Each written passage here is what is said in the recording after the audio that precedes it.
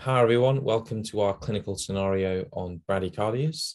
For those listening on a podcast, there is an ECG involved in this station, so please log on and have a look when you can.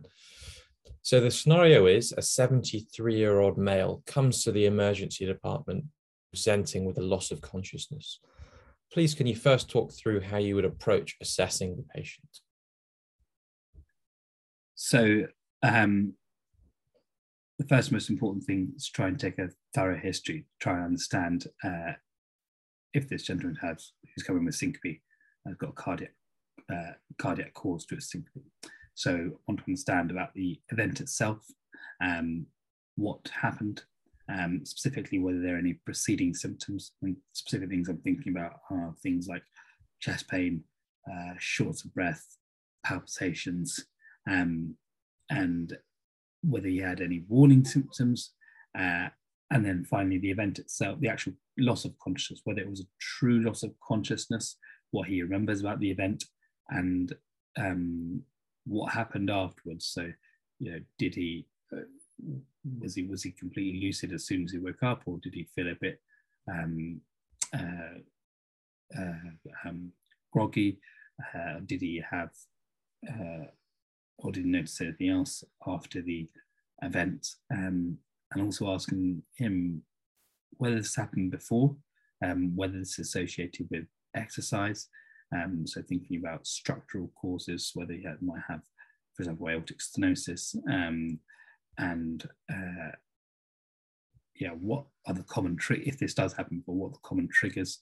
Have they always resulted in the same symptoms and same loss of consciousness, and whether there are any collateral histories for those events as well. And then trying to understand if he's got any cardiac background. So has he had any previous noted arrhythmias or any previous cardiac issues that would help point me towards the cause here. And then understanding what medications he might be on, see any things that particularly might drop his blood pressure, or make it bradycardic. And then also asking with a social history how this might be affecting his day-to-day life, and whether he's how troubled he is by these events, and just who's at home with him in terms of safety. And then moving on, I'd assess the patient, so I'd get a basic set of obs and assess him in an A to E format, particularly looking for things such as signs of aortic stenosis and signs of severe aortic stenosis, and feeling his pulse, if it is regular or irregular, whether there are any significant pauses, and also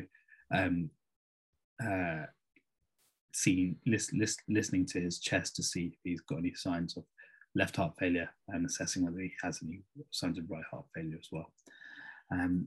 Then I'd go on to do simple investigations. So I'd do blood tests, looking particularly at electrolytes, which may cause bradycardias or pauses. And I'd also think about, I'd also get a 12-lead ECG, as well as thinking about doing simple things like BM glucose, and a chest X-ray, and Okay, I'll stop you there. Thank you. So the patient, from your history, is an examination is stable, but is feeling a little bit lightheaded still. Here is his ECG. What I'd like you to do is please describe the ECG, and describe also how you go about managing this patient. Okay.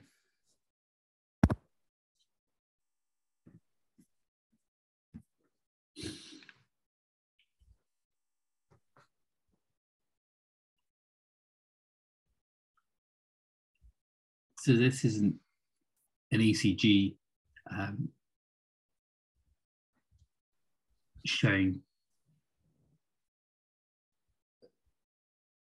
a regular rhythm at a rate of 30 beats per minute, and there's no obvious association between the P waves and the QRS complexes. So this is complete heart block. So therefore, I would immediately make sure the patient was in a place of safety. And I would, I'm very worried about this because he's very, very bradycardic and he's still symptomatic. So I would consider moving him to CCU, where we can consider further therapies. For the moment, whilst he's in A&E, I would consider giving him atropine, and thereafter I could consider starting with isoprenoline, and I'd also think about consenting him for a temporary pacing wire, and I think about taking him possibly even straight to the cath labs for a temporary pacing wire, given that he's so bradycardic. That might be my direct route for this patient. Okay, so let's say you admit the patient to the CCU as you described. You've started him on an isoprenoline infusion. Talk to me about indications where you would need to escalate his care to a temporary pacing wire. What would be the red flag indications? So I think if he was still very symptomatic overnight, so if he continued to feel very dizzy or very pre-syncopal,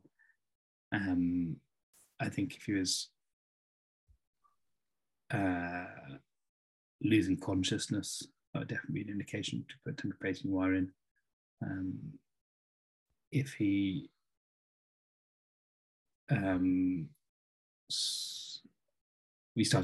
if he started to become even more bradycardic and the isoprenoline wasn't working, that would be a reason to put in the temporary pacing wire overnight.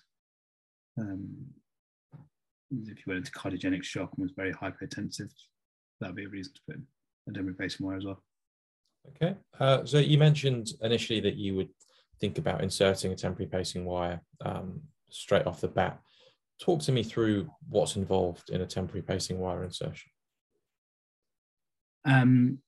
So for temporary pacing wire insertion, you would access the femoral vasculature, and you'd put the wire through the femoral vasculature up to the up through the abdominal vessels into the right atrium, through the tricuspid valve and down into the right ventricle, and then your temporary pacing wire would sit there and pace the ventricles at a faster rate than the current rate, and then this would be attached to a pacemaker box, and the pacemaker box would be set at a particular rate, and that would pace the ventricles at a particular rate overnight for as long as we needed. Okay, thank you. That ends the scenario. Okay, thanks so much.